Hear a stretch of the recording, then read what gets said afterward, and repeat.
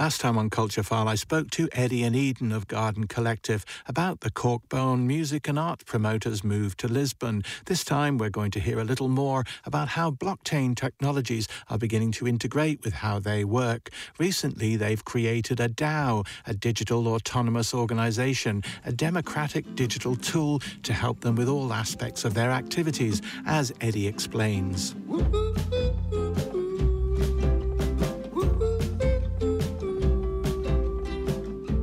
Garden Collective as a DAO is only in its third month, so it's a decentralized autonomous organization, and that's in the way that we're using it. It's kind of like a digital way of organizing the collective, but essentially it's just a way of managing any decision making, and it can be applied to anything from a group of friends deciding where they're going to on holidays or a larger scale, we'll say, funding round or whatever.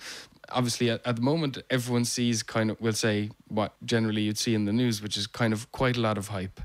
And I feel like it's going to be quite a lot of hype for some time, but that's not to say that there isn't room for professional creatives to step into that space and kind of make it their own as well, and mess around with the tools and figure out what you can do and be creative with what's there as well.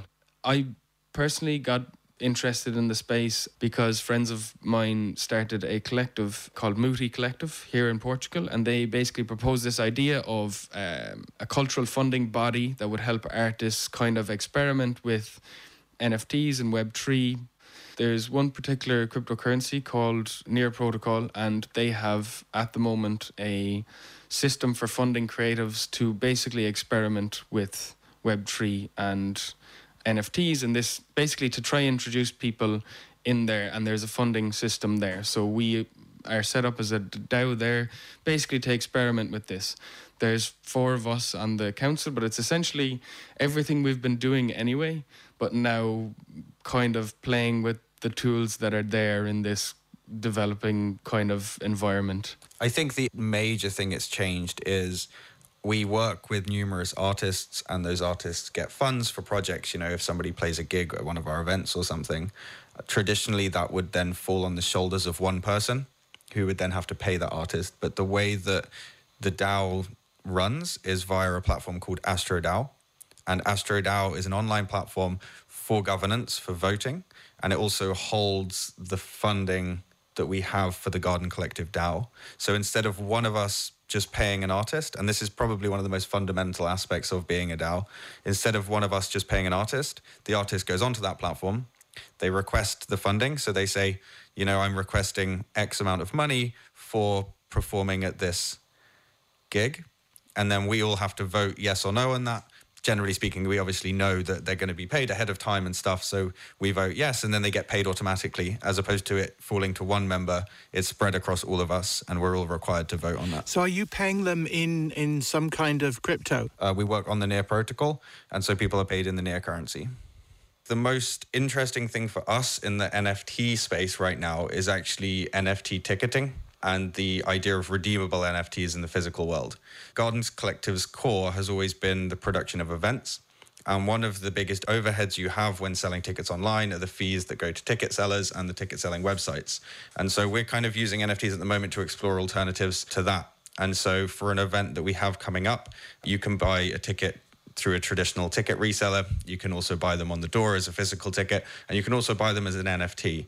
And if you do that, then they have fees which are probably maybe 10%, probably even less than that, as it would be with a traditional online ticket seller. How do people go about buying the NFT ticket? What's the process there? Our NFT tickets are currently minted and sold through a platform called Mintbase, and it's essentially the user interface which allows you as a user to write to the blockchain. And the blockchain protocol that this one runs on is the Near protocol, which is what Eddie was talking about earlier. And so people would use Near currency and a Near wallet, which is all within that same ecosystem, in order to purchase these tickets via Mintbase, which is an online store. What's the activity like on that? You don't have to reveal any secrets, but is there some take-up? This week is our second foray into using redeemable NFTs for a physical event. The first event we did testing the waters with the redeemable NFTs then, and then this time around is our first kind of push. So we just released the tickets yesterday and we're going to be promoting them this week. The interesting thing is, you mentioned there about, we don't have to reveal any kind of internals about it, but one of the interesting things about working in this space is that it's all transparent. So you can see exactly when we created those tickets, how many tickets we created, how much those tickets cost, how many been sold. All of these things you could just go onto Mintbase and look right now, which is a really different way of working. And I think that's a big kind of break from our traditional channels. On the night, what happens? You bring your phone with the wallet on it and show it, and is the ticket destroyed or stamped in some way? What's the phygital interaction? So in order to redeem an NFT ticket, currently the method is a little clunky. So this is kind of an example of the fact that the space, the Web3 space, isn't as developed as traditional web. So the way it currently works is you purchase the NFT ticket, and then that's what's called a token, and it sits in your wallet being a digital wallet. Then you arrive at the door and you present that token, that wallet, to the person on the door, and then there's a QR code. You scan that QR code and it brings you to a big button in which you say burn. That NFT is then destroyed in your personal wallet, and in our Garden Collective wallet it shows up in a specific section and it'll say who did it, when it was done. In addition to using redeemable or burnable NFTs for ticketing at events, we're also exploring what most people are probably more familiar with NFTs for, which is as representations of artwork.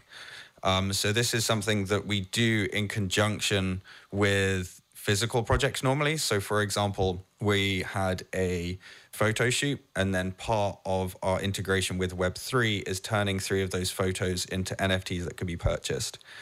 So just like you'd be able to have a physical print of a photograph, for example, you don't own the original, nor do you own the rights to that image, but you own a copy of that image which you can then display. And NFTs, as they currently are being used, do the same thing but in the digital realm. Just as you'd throw a couple of euros into somebody's hat if they played a gig and they were passing around a hat, it's the same thing, but you're able to use digital coins. This person... Or like you'd support an artist on Bandcamp. Exactly. I would say we're approaching it how we've kind of approached everything to date. Just learning about it for the sake of Garden Collective, but also for the sake of all the artists that are kind of in the community. And if we can kind of learn a little bit about it and between us pool some knowledge and information, and then spread that out to other communities of artists or the community that's built up around Garden, great. Eddie and Eden there of Garden Collective on their experiments in running a cultural organisation on the blockchain.